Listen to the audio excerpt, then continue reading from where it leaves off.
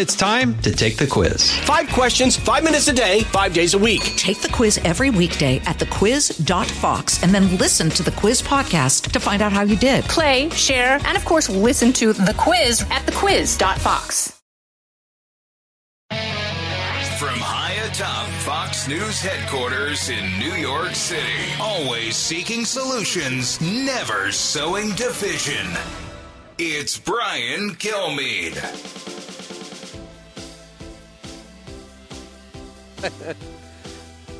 That really hurts my feelings. This is Brian Kilmeade Show. We come to you from the beautiful Hard Rock Hotel. And Seminole Hotel. It's beautiful. It's I didn't even know. I didn't get outside for 2 days. Last night at about 10 p.m., I actually went outside. It's nice in Florida. I had no idea it was this nice. They have a pool. I did not know they had a pool. I knew it was on the scheme, but I has not been near it. But it was really good. It was really great night. 3 hours. You got to see the best of the country. You see the best first responders. You see heroic actions on the battlefield. You see so many of our great fans and supporters, 7,000 in the studio.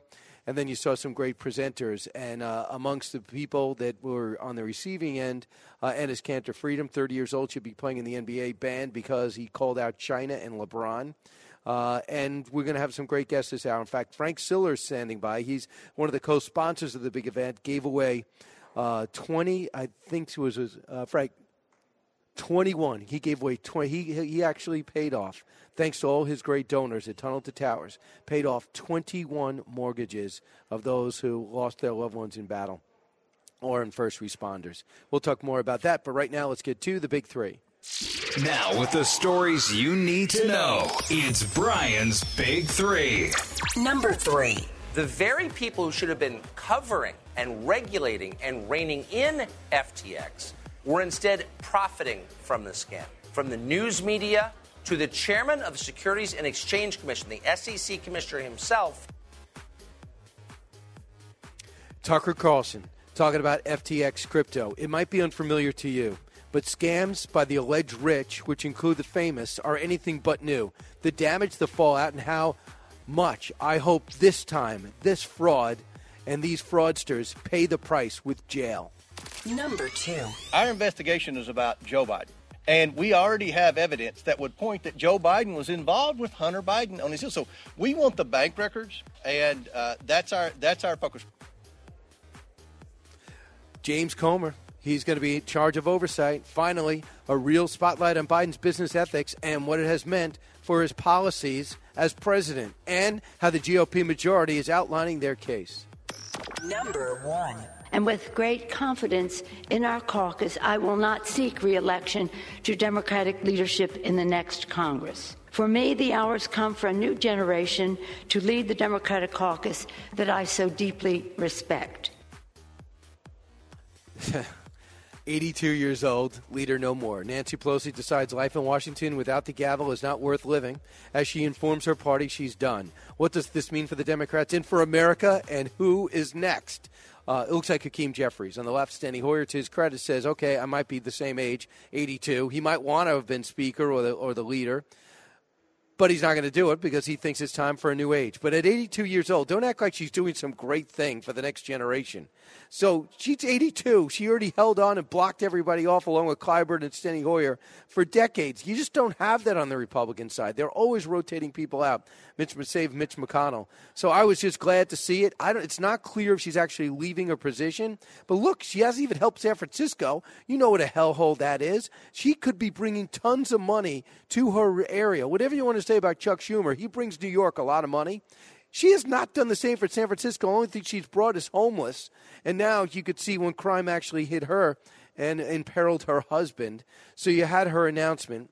Chuck Schumer, the tribute, cut 3. She did an amazing job. And I wanted to go over to the House floor where I had served 18 happy years, many of them as a colleague of Speaker Pelosi and a friend, to just say thank you for the amazing things she has done for our country.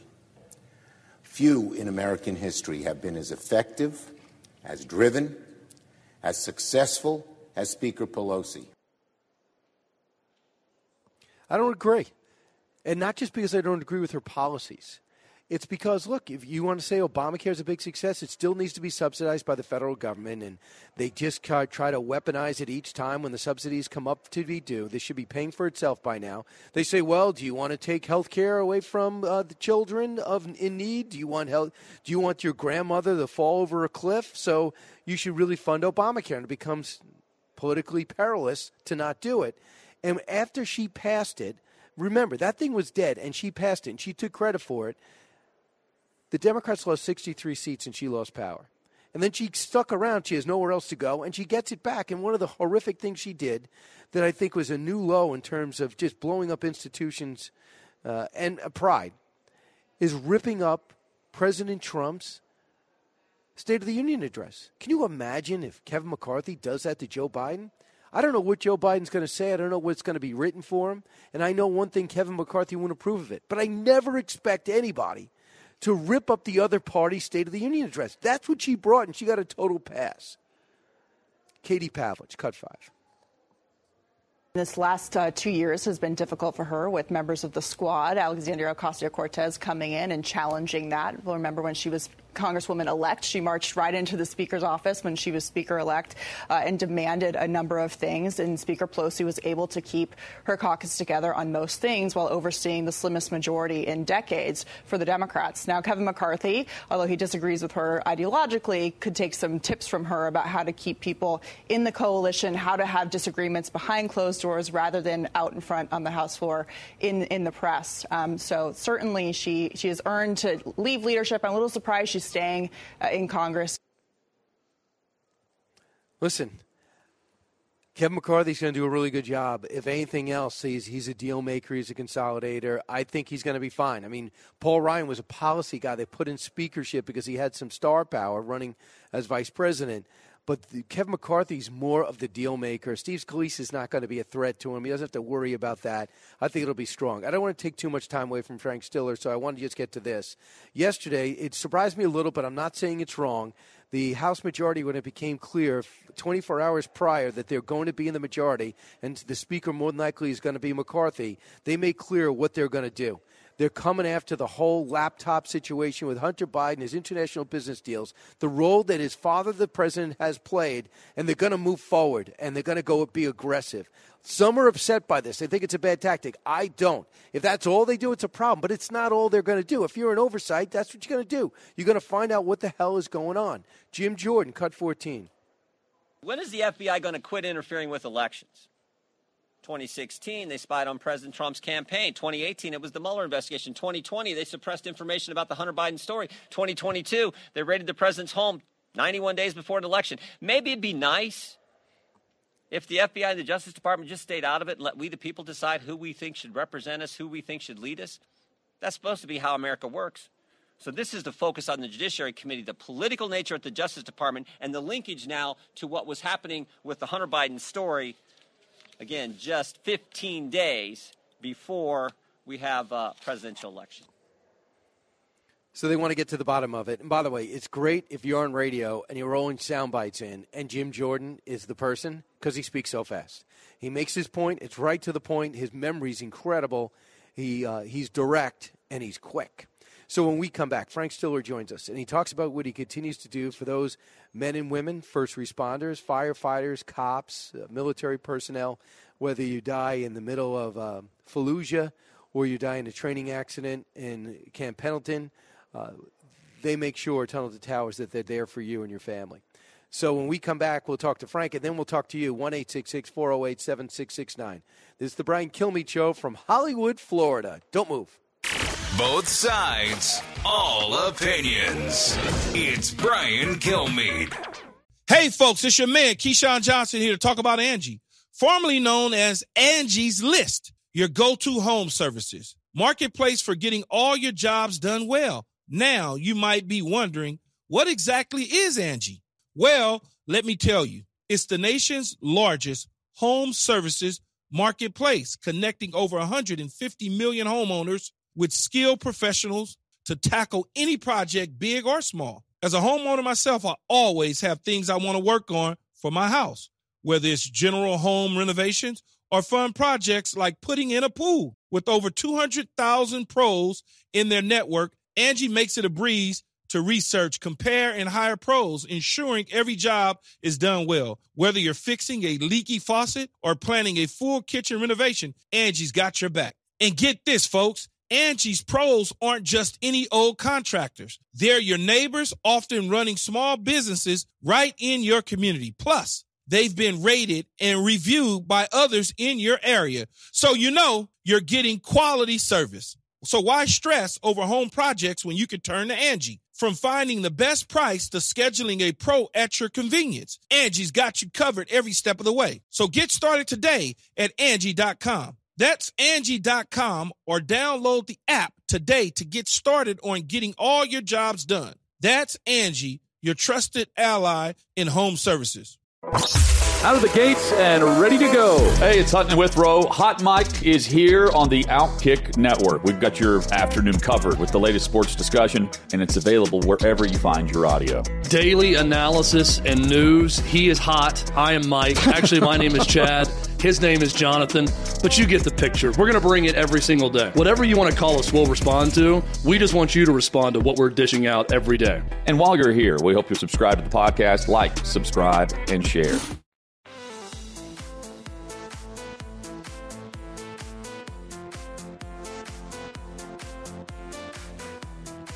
He's so busy, he'll make your head spin. It's Brian Kilmeade. There is nothing more terrifying than losing your best friend and the person who takes care of you and your children. And in this moment, I never have to worry about a shelter for my children, the place where they come home and know love, safety, and the enduring remembrance of their father. So that is a moment from the Patriot Awards last night. And that was the moment that brought to you by Tunnel to Towers. Because what they did, well, I'll let him say it. Frank Siller's here, Tunnel to Towers founder and CEO, and one of the sponsors of last night. And one of the great moments of last night was the surprise you brought to the table. Frank, welcome back. Thank you, Brian. Great to see you in person. We're standing here by the concession stand outside the theater. I like it. So that is Lisa? Yeah, Howlett? Lisa Howlett, the wife of Captain John Lewis Howlett. Set the scene for us last night.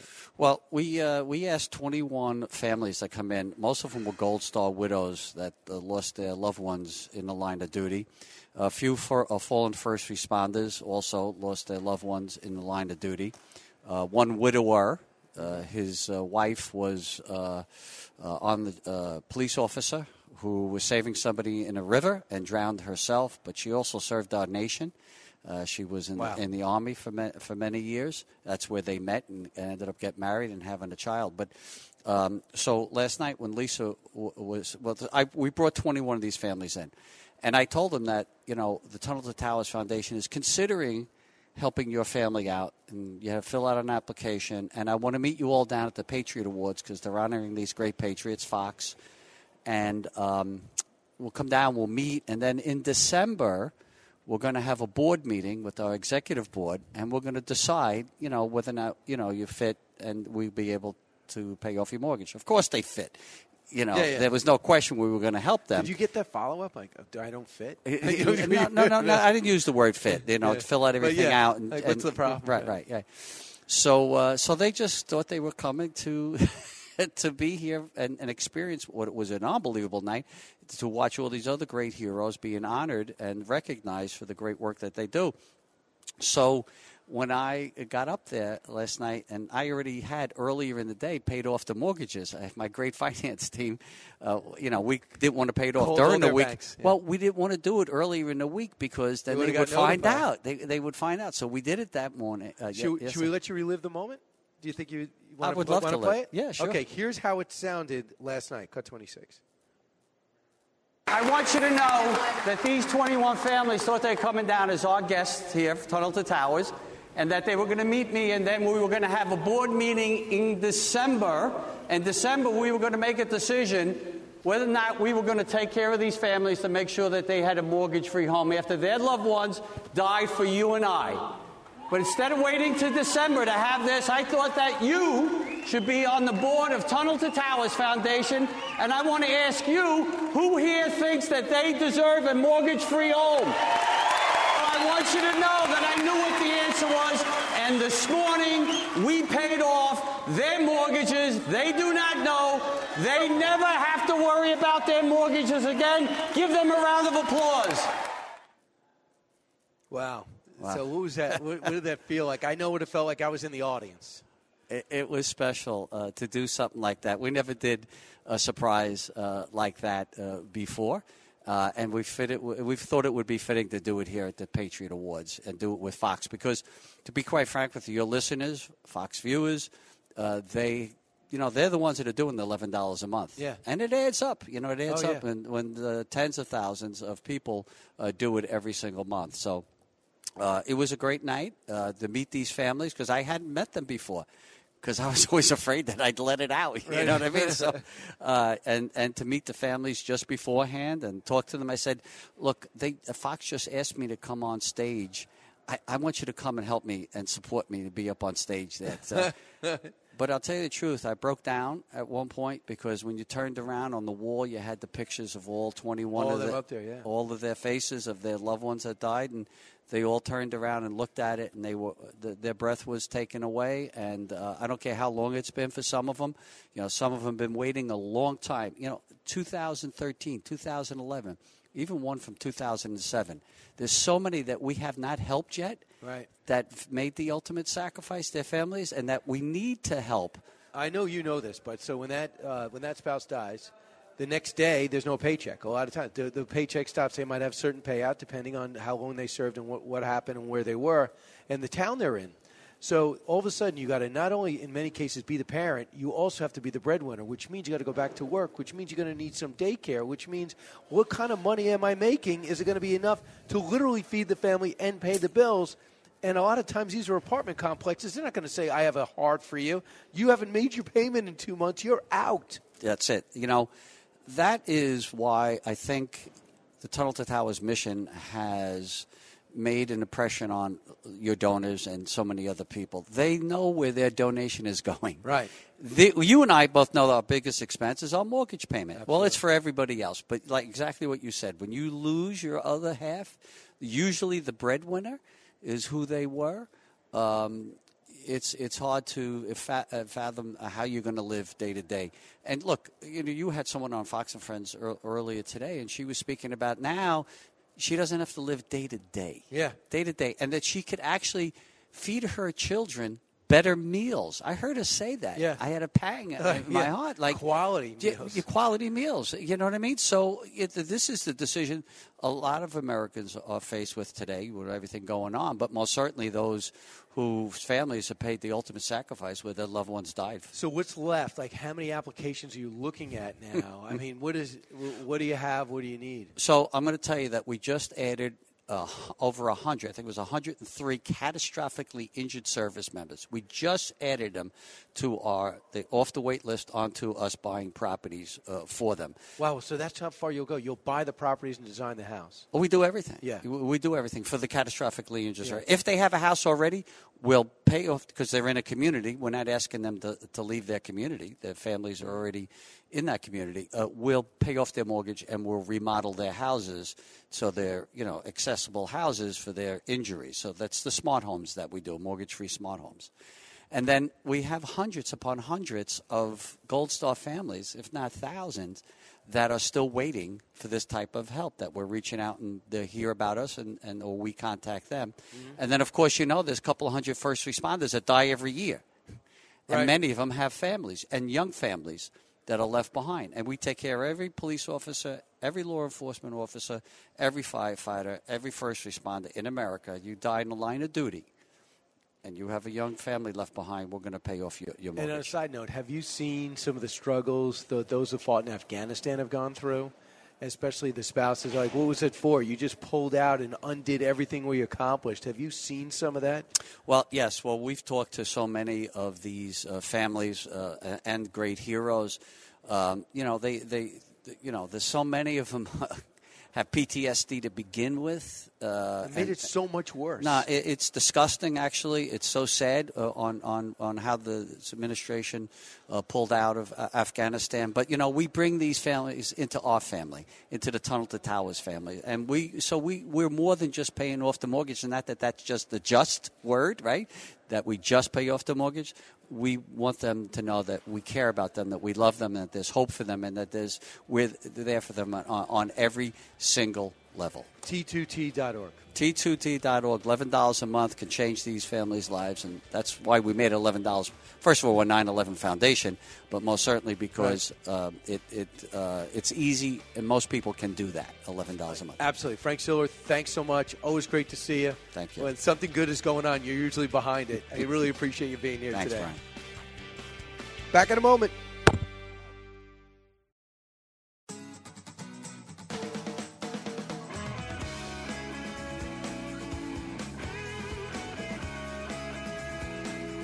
Information you want. Truth you demand.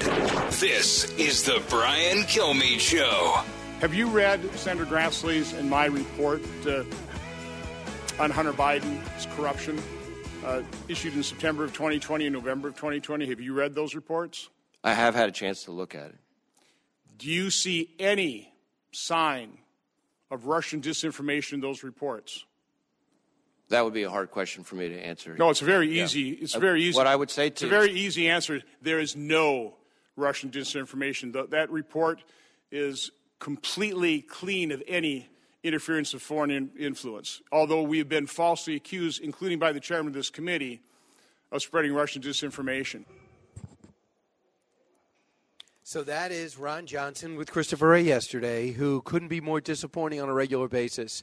I mean, if he doesn't comment at the border, he can't really make a straight answer there. Can't comment on the laptop, not being Russian disinformation. But Ron Johnson empowered with 6 more years and 2 years away from being the chairman. It looks as though he put Christopher Wray on the spot. Why couldn't he answer that question? Let's go to Fox News contributor, Federalist man in charge, Ben Domenech. Ben, welcome back.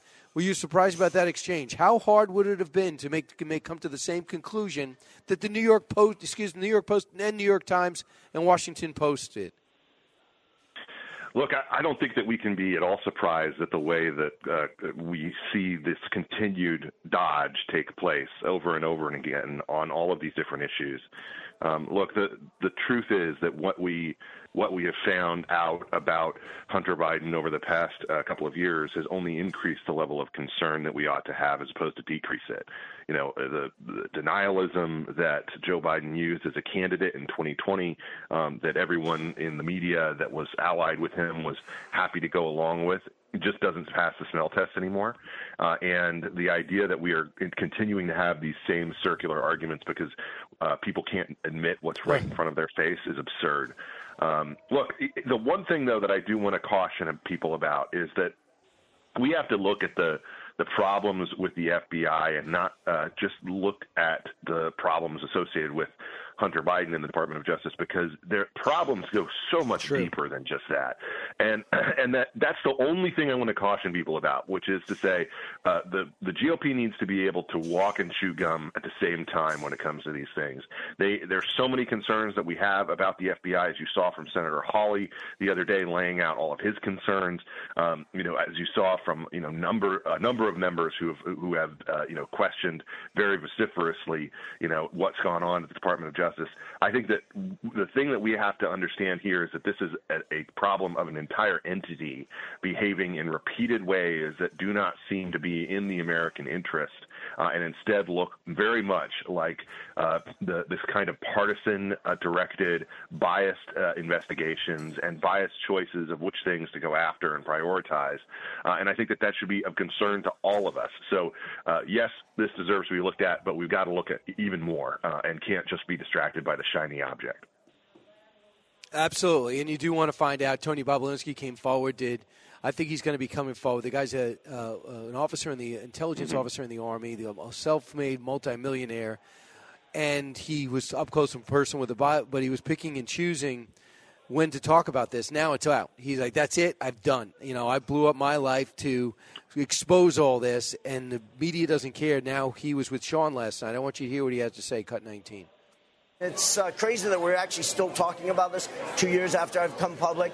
1,000% Joe Biden is the big guy. Congressman Comer addressed it this morning. There is a trove of facts, and the good news for the American people is not only have I come forward, but in the last variety of months, multiple whistleblowers have come forward with a whole trove of facts that corroborate everything I've said, as well as add incremental information to it. And I think the American people are going to see those facts. I think they're going to be shocked by those facts, and hopefully justice is served. Is he overly optimistic? I don't want to say that he's overly optimistic, because he said, I'm hopeful that justice is served. And I think that everyone should be hopeful that justice is served. But he said American people are going to be upset by these facts. Yeah, I think Americans will be upset. But here's the thing that I think we need to understand about this. We need to think about these things in holistic terms, which is to say, what the Democratic line has been on this, what the Joe Biden team line has been on this, is that anything having to do with his son is something that's separate from him, and there's scandalous individuals in any family. It's totally separate. It's totally walled off. There's never, that they claim that there's never been a hint of any kind of impropriety on Joe Biden's part. I think the opposite is true. I think that there's all kinds of hints of impropriety on his part, and just look at a decision like what's happening right now when it comes to his decision to, go back on his word about making the Saudis the pariahs of the world or something like that when he was campaigning for office, and begging them essentially to pump more oil because he doesn't want to go back on killing the American natural gas industry. And I think that's the kind of thing where if we know more about the financial incentives involved here, that is the kind of thing where I think a lot of people would be saying, wait a minute, is there something else? Is there another motive here? Is there something that benefits him or benefits his family, by taking such a move? And I think that that's a valid question to ask, given the number of times over his Senate career and over his career in politics in general, there seemed to be a lot of coincidences where it lined up with, something that could have been beneficial either to his son or to other investments that were beneficial to his family. And that's the kind of thing that I think ought to be raising all sorts of concerns across the media, but they aren't, because we have a partisan and corrupt media establishment that continues to just shove these things under the rug. Yeah, I think so. I think you're right. A couple of things. Nancy Pelosi made her moves pretty apparent. She is no longer going to be Speaker when the party power changes and shifts over. It looks like Kevin McCarthy will be the Speaker of the House. Before we talk about Kevin McCarthy, Nancy Pelosi leaves, historic because she's a woman, 82 years old. She acts like she's moving out, surprisingly. A lot of people wonder why you didn't move out earlier. You really held that seat for 2 4-year stints in 19 years. When you look at her legacy, I'm not thinking that this is a great legacy. Do you think it is? Well, I had a lot of thoughts about this, and I wrote a piece about it yesterday at The Spectator, which the thing that is really interesting to me about Pelosi is that if you look back at her career, all she got from the media was plaudits. She just was praised to high heaven. She's being praised, today. And yet what she actually accomplished when it came to legislative achievement and the kind of things that you would expect from a Speaker of the House, it's very minimal. The Obamacare and the bank bailouts and obviously, huge expenditures on stimulus, both during this time around and last time around. But she didn't have the kind of impact that I think a lot of people pretended that she had. Really what she was good at was keeping the party in line and keeping their kind of internal disputes behind closed doors with, again, the help of the media. But, if you think about it, when she got into office, one of the biggest priorities that she had from the get-go was the importance of abortion, expanding taxpayer-funded abortion in particular. It's an issue that she's repeatedly cited as being very important to her, much to the consternation of people who are frustrated with her in the next, sentence talking about being a devout Catholic. And she actually presided over the fall of Roe v. Wade, and because of the extreme position that she took on the way that she was going about codifying it, she ended up getting no Republican votes for anything along those lines. So, look, I think she presided over a great cultural sort on the issue that made her own party much more extreme. Back in the day during Obamacare, there were a bunch of pro-life Democrats who she had to cut deals with in order to get that final passage. Those people aren't around anymore. There's one pro-life Democrat left. And so I think that of her legacy is making the party more extreme on cultural issues, spending a ton of your money in ways that mostly have not served to benefit the country.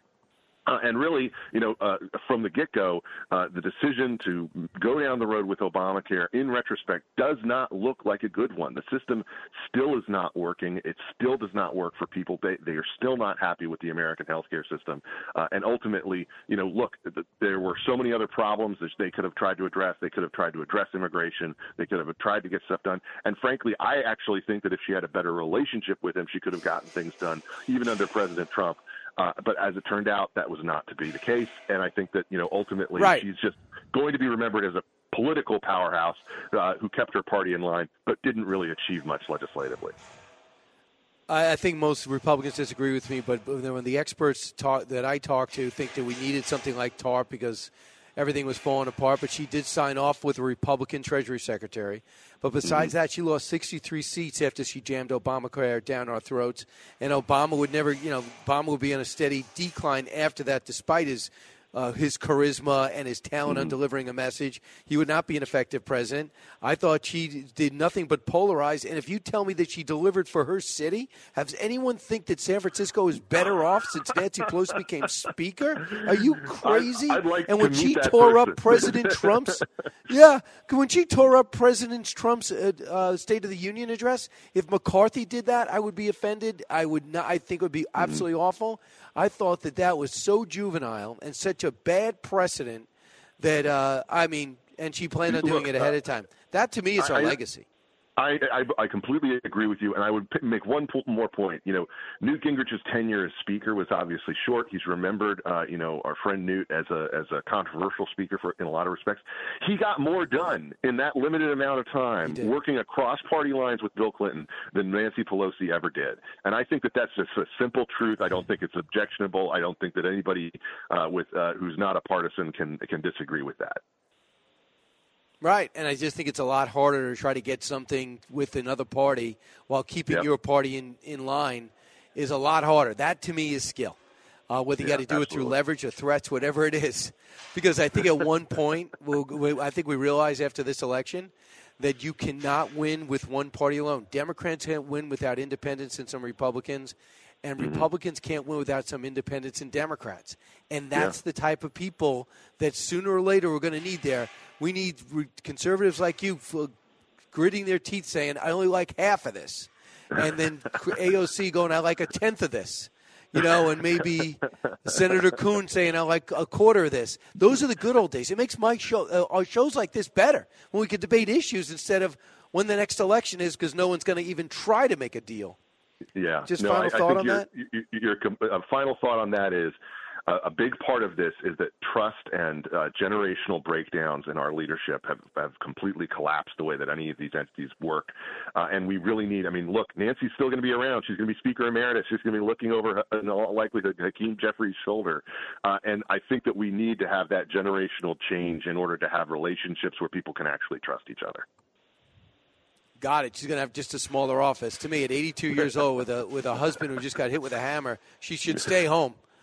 But who knows? We have a lot of questions about that. Yeah, exactly. Right. We can do an hour on that, Brian. There's another column. Hey, Ben, thanks so much. Appreciate you hopping on with us. With you. Ben Domenech. Yeah, big up the Federalists. And that's why he's a contributor. 1-866-408-7669. This is the Brian Kilmeade Show. I'm going to be able to take your calls now. We're in Hollywood, Florida. Patriot Awards last night. A great time to salute this great country, as well as those who make it great. The ones that are not in the headlines but deserve to be. They had their night last night. Hope you watched it on the stream live. Watch it now. It's archived. And maybe see it on Sunday when it'll be on Fox News Channel. You're listening to the Brian Kilmeade Show. Expanding your knowledge base. It's the Brian Kilmeade Show.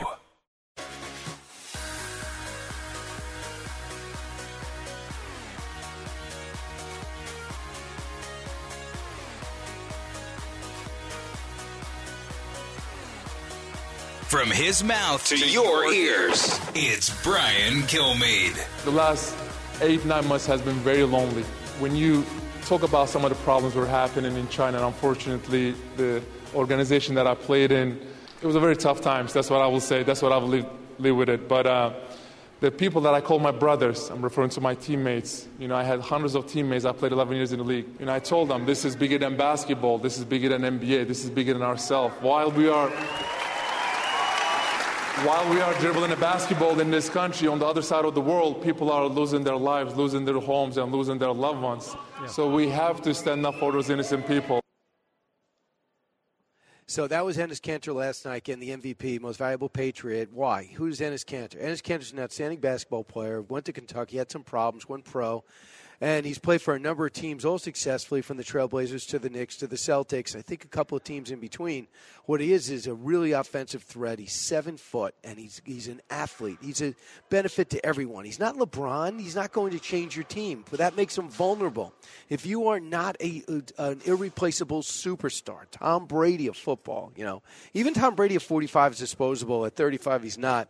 So, Joe Montana, if you're not one of these guys that's impenetrable, you get suspended, or you get picked up, you might get traded, but you don't get banned. Now, there's a soft ban, there's no doubt about it, on Enes Kanter. Why? A good player who continues to speak out against LeBron James, about China, about people who are investing in terrible countries, what they're doing, for example, speaking out against Russia.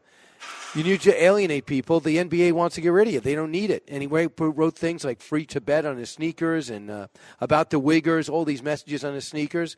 So when he stopped playing on the Celtics, he went from about 10 minutes a game to 0. Then they let him loose right before the trade deadline. No one picked him up this year. He's 30 years old, in great shape, has never had a serious injury, coming off being a solid contributor on all those teams I mentioned, maybe a couple others I forgot. He should be playing. And I asked him today on television, are you considering doing what Kaepernick did and suing the league? Only he's standing up for the U.S. against other countries. If you were standing up going against the U.S., it would be no problem, especially now. Everyone does. So he described what it was like growing up. He described that he was told in school as a Muslim that they were telling him how bad America is. They all be required to walk over a flag or burn a flag. They just, America's the worst, America's the worst, America's the worst.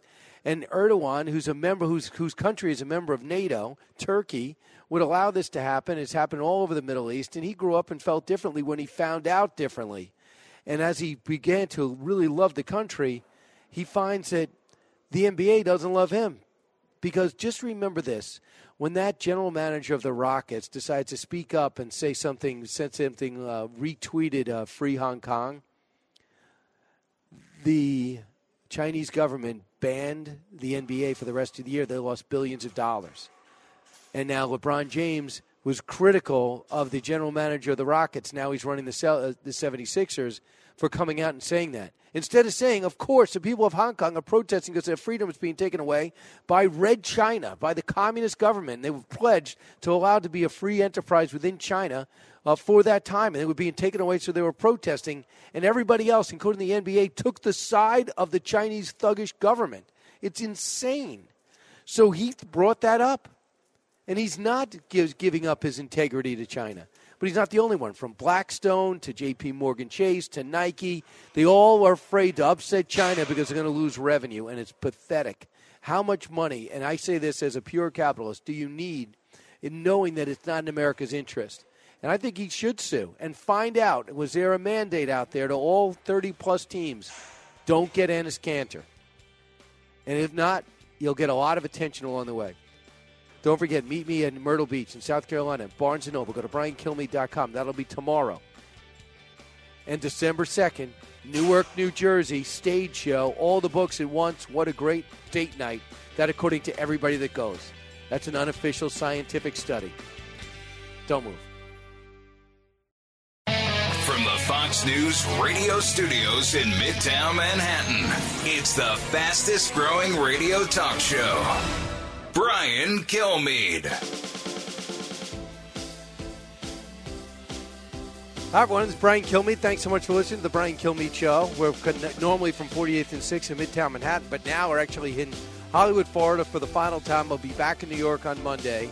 But that's a place where we had the Patriot Awards. Awards I know that you like if you like this show, because it's all about red, white, and blue, looking at first responders, cops, Border Patrol, as well as people like Enes Kanter, who's going to be joining us at the bottom of the hour, who got our MVP, most valuable Patriot, the former New York Knick, the former Boston Celtic, Portland Trailblazer, was basically banned because he decided to stand up and talk about the slave labor going on in China and how LeBron James can be critical of America, but LeBron James can't be critical of China because he's afraid of losing money.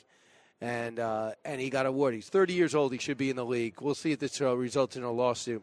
Let's find out now while we wait for Susan Lee. Actually, Susan Lee is there. So we'll talk to her in a second about something that's in the news right now that many of you, like me, weren't born to know, and that is crypto. So let's get to the big three. Now with the stories you need to know, it's Brian's Big Three. Number 3. The very people who should have been covering and regulating and reining in FTX were instead profiting from the scam. From the news media to the chairman of the Securities and Exchange Commission, the SEC commissioner himself. That is Tucker Carlson talking about FTX crypto. It might be unfamiliar to you, but scams by the alleged rich, which include the famous, are anything but new. The damage, the fallout, and how much, I hope this time, these fraudsters pay the price. Number 2. Our investigation is about Joe Biden. And we already have evidence that would point that Joe Biden was involved with Hunter Biden on his deal. So we want the bank records, and that's our focus. That is James Comer. Here we go. Republicans are in charge of the House, and they're moving. Finally, a real spotlight on Biden's business ethics and what it has meant for his policies as president, and how the GOP majority is outlining their case. Number 1. And with great confidence in our caucus, I will not seek re-election to Democratic leadership in the next Congress. For me, the hour's come for a new generation to lead the Democratic caucus that I so deeply respect. Wow, that is Nancy Pelosi, leader no more. Pelosi decides life in Washington without the gavel is not worth leading, as she informs her party she's done, but likely to stay. What does that mean for the Democrats and for America, and who's next? But to start this hour, I want to start with, by the way, you're hearing the banging in the background. They're breaking things down here. They've been setting up for a week at the Hard Rock, and they have a 7,000-seat stadium. They have all these other sets. So if you hear some banging in the background, it's not someone locked out or breaking in. Susan Lee, welcome back. Hey, I can see you from Florida. By the way, if you have a chance to stay in Florida for the weekend, I would do that because it's only going to be 25 degrees here in New York this weekend. Hi there. Wow. Yeah, people are coming by and waving because they're packing up and they're leaving, Susan. I thought it was you having too big of a party. I forgot that she's actually seeing me. Right. You're monitoring me, and I can't monitor you. I feel that there's an unfairness to that. That's called flying blind. You're very good at it. You do radio for 3 hours each day. Right. I like to think blind might not be a good word. So I'm looking at FTX right now. Yeah. And we're seeing this guy. First off, please don't. There's nothing too rudimentary you can't say to me and my audience about crypto. So flat out, what is the thing that jumps out to you about the crypto craze that FTX got caught up in? Well, actually, I just had a fantastic interview with the richest man in cryptocurrency, the guy that actually brought down FTX. Have you ever heard of an exchange called Binance, largest crypto exchange in the world? Its founder, CEO, CZ, as we call him, is the richest man in crypto. And I asked him, I said, look, there's a lot of negativity out there. There's a lot of disbelief. Why should anybody put money into an asset class that can easily evaporate like this? Remember, FTX at its peak was worth $32 billion. Sam Bankman-Fried, SBF, was worth $26 billion, one of the richest people on the planet. And literally in 4 or 5 days, which was started by Binance's CZ, as I pointed to him, it just goes away. Is it just paper money? And he said, look, I think there's a lot of distrust, understandably, in the industry right now, given what happened with FTX. But there are use cases, and I'll talk to you in just a bit about what the use cases are, because peer-to-peer, like if I transfer you money in the future without having to go through a bank and settle in 2 days, there's a lot of use cases around the world for people that don't have sophisticated U.S. banking systems like we have here. Gotcha. But it's the fragility of the whole thing is just, knocking confidence, as you can imagine. Because it's not backed up by anything. Right. I mean, Susan, it's not backed up by anything. So, if I have a bank and I deposit money and I'm withdrawing money, the bank has to capitalize. And I thought one of the things that happened in 2008 is all these banks had to have a higher capitalization just in case something like that did happen again. There will be regulators looking over the shoulder. And that's why, to the make Federal sure there was Reserve something could have there. stepped in and saved FTX like they did for banks in 2008. You don't have that backing, but that's also the reason why people invest in cryptocurrency, Brian, because believe it or not, there's a lot of people that don't think the system works for them, not the banking system, not the financial system, and that's why they wanted to invest in an asset class, some sort of monetary system, some sort of money that wasn't regulated by the Federal Reserve, not by Jay Powell, not by Janet Yellen at the Treasury. And that was the attraction, I thought, especially from younger folks who thought that they couldn't build a reserve of wealth that people of a different generation could have done. And that's why they invested in crypto. So tell me about where FTX went wrong. This Sam Bankman-Fried admits his ethical image has taken a hit. And he also says this whole woke culture is a dumb game we woke Westerners play. Okay. Okay, well, and he then fed he into blamed that. his ex-girlfriend. Yeah, go ahead. Yeah. By doing all this. But then he blamed his ex-girlfriend because who he lent $1 billion to in customer funds. Yeah, which is illegal, by the way. Because she said that he thought that she had money to back it up. But the money disappeared. There is a line that I think everybody in the industry consensus, whether you're on Wall Street or whether you work in cryptocurrency, and you've heard this from the biggest CEOs in crypto, they all agree that you cannot transfer client funds on an exchange in order to bet and fund your risky hedge fund without telling clients, first of all. But just in general, that is illegal, and it shouldn't have been done. And a lot of people, including CZ of Binance, who, of course, took down and started this bank run on FTX, says he might be going to jail for. To me, I look at this clownish character wearing shorts with a president and former prime minister of the UK, and we see that on the stage, and he's talking about all the money he's given to Democratic causes, and he's just it just seems so bizarre. If you have questions about crypto, this guy's living with 10 people. One of the people is his now ex-girlfriend that he lends $1 billion to of other people's money. What caused the run on FTX that exposed them? Right. Well, obviously they didn't have the money, so we know that to start off with. That is the basis. But what started was Binance, CZ, richest man in crypto. He actually owned about $2 billion of FTX's own self-made token. And they use that as collateral for a lot of the loans for the $12 billion that they had. And so what happened was CZ, Binance, caught wind that maybe the books weren't right at FTX. So they started selling about $500 million of FTX's coins. But of course, once you start doing that, everybody else goes, okay, well, if the richest man in crypto is selling FTX and concerns about their books, we should do that too. And so you had a lot of people just rushing to get their money out of FTX, and they didn't have any money to pay them back. And that's when the cascade and the collapse started accelerating. So I want you to hear what Jonas Ferris said of Max Funds. He's a co-founder and put it in layman's terms what this guy did. Tell me what you think. Cut 21. Okay. He's the Bernie Madoff of crypto. He pretended to be this woke world with the donations, giving money to certain specific politicians. It was to create an image of trust, kind of like how Bernie Madoff had a foundation that gave money to hospitals and charity, so you wouldn't think it was a fraud. And then regulators who already exist, we don't need new regulators, who would have had authority over some of these preposterous yield products that they had, wouldn't do anything. In fact, he was trying to direct the regulators to his competitor, Binance, who then saw that he was doing that, and he's the one who took out this company by causing a run on the bank, knowing that this guy never really had this money left because they were looting it, gambling it away into nothing, and it wasn't really there. He started the panic and crushed his competitor. That's basically what happened. Do you agree? Yeah. Well, as I said to you, I just interviewed the founder of Binance who started this whole collapse.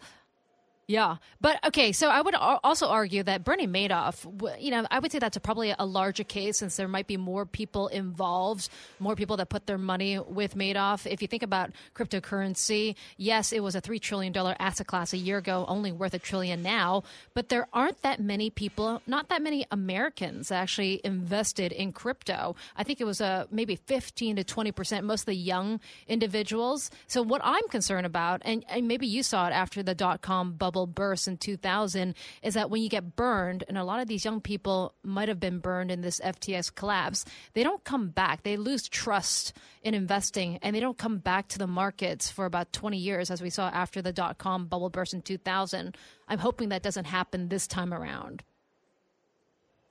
So a couple of things. He decided to answer a Vox reporter that DM'd him on Twitter. And it wasn't me? And they went back and forth. No. It was not you. No, Vox. Okay. Kelsey Piper. So it says, she said this. It was bizarre that he was just going back and forth for an hour. She said this. This is her conclusion. Looming over our whole conversation was the fact that people who trusted him have lost their savings, and that he's done an incalculable damage to everything he proclaimed only a few weeks ago to care about. The grief and pain he has caused is immense, and I came away from our conversation appalled by much of what he said. But if these mistakes haunted him, he largely did not show it. Unbelievable. I mean, what kind of sociopath are you? Your world is collapsing. You are broke. Everybody that you tried to influence knows you're a fraud.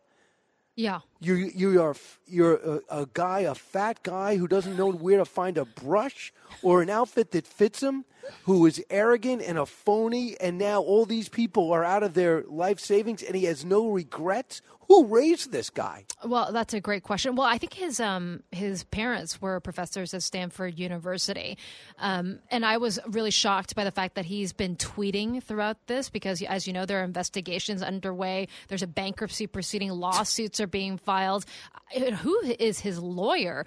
He should really get one that tells him to stay off social media because a lot of the tweets, and some of them are just unbelievable. I've never seen this before covering business for all these years, that a person that's under investigation, that just lost $32 billion, people's life savings, people are trying to find him, possibly pushing him, he might get jail time. Should he be, and is it advisable for him to be commenting on social media and answering reporter questions over Twitter? It's just an unbelievable turn of events, and how the story is unfolding. It shows it hasn't really sunk in. He thinks he's impervious to everything. He doesn't understand how vulnerable he is. Lastly, Dave Portnoy put it in perspective. Cut 22.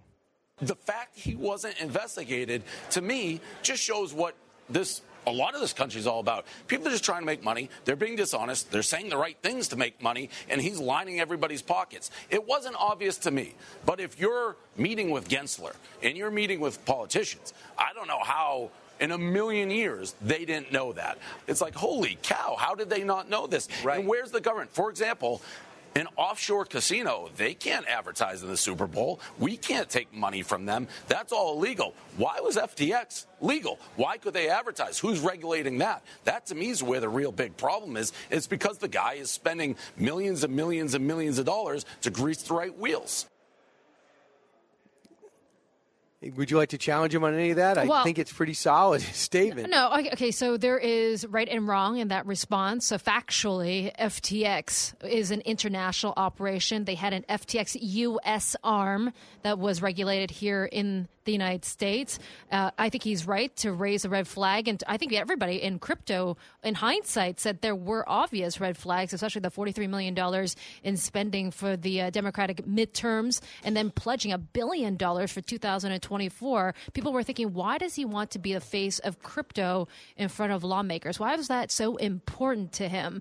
And now I'll tell you that off the record, a lot of people have been calling me the last 10 days or so saying that was obvious to everybody now and that he wanted protection in case something went wrong, in case FTX got in trouble. So interesting. Susan, you're one of the few people that can break it down and thoroughly understand it. I know it's tough. People have to... Yeah, It is. Yeah, because people always talk about Ponzi schemes, saying how can you invest and put money in something that's backed by nothing. I think there are use cases for blockchain. It may not be Bitcoin, it may not be Ethereum, but I think peer-to-peer, meaning me to Brian Kilmeade, kind of lending and money transfers, that's something that blockchain can be used for effectively in the future. And that's why I've always recommended to people Passbook savings account. You get 1.4% on your money, and that's where you put it. 1.4%? Okay. Yes. Well, I mean, even I was thinking of Warren Buffett, because he says at least you get 4 or 5% in index funds on the S&P 500 each year on average, and that's probably safer than buying individual stocks or definitely crypto. Well, you could go with me or Warren Buffett. That's the choice. Oh, I'm going to give the listeners the chance to make their own decision. Or Susan Lee. Susan, thanks so much. Have a great weekend. You too. Stay indoors. 1-866-408-7669. Enes Kanter joins us at the bottom of the hour, and you next. I want to hear from you. This is the Brian Kilmeade Show. Expanding your knowledge base. It's the Brian Kilmeade Show.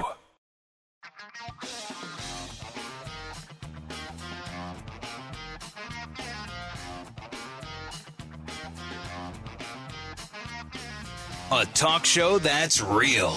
This is the Brian Kilmeade Show. Hey, welcome back, everybody. Got a couple of minutes here. 1-866-408-7669. I see your calls up there. Just got a quick message. If you guys are going to be in the South Carolina area, it's in Myrtle Beach, before you golf or golf first, take the early tee time, and then visit me at Barnes & Noble, because I'll be signing the President Freedom Fighter. Thanks to everybody that came out here in Hollywood. I could not believe the size of the line. We had 2 separate signings, and it was just great to talk to everyone, and everyone gets a picture. I'm going to be, thanks to everybody at WRNN, Hot Talk 99.5. I'll be at Barnes & Noble, and you're getting the word out there at the Market Common, and I'll be seeing you there at 3346 Reed Street. That'll be at 3 o'clock. So that'll be fun. I hope to see everybody out there. And then especially your WOKV area in Jacksonville, 104.5 FM, Tom Bush BMW. It's a great sponsor, so we're able to have an event there. They turned over their showroom for us December 3rd. That is my anniversary, so I will bring Dawn. Do I have to go out on another date after that? Is signing books at a BMW, is that enough for an anniversary, Allison? Her mic's not up, but she says yes. And then Operation New Uniform Gala. I'm not sure there's any tickets left. It's at the Sawgrass and Marriott. That'll be great. And then in St. Louis, Missouri, December 9th, News Talk 97.1. Making sure that's happening over in St. Louis. Brian Kilmeade Show. Coming back with Enes Kanter when we return. Don't move.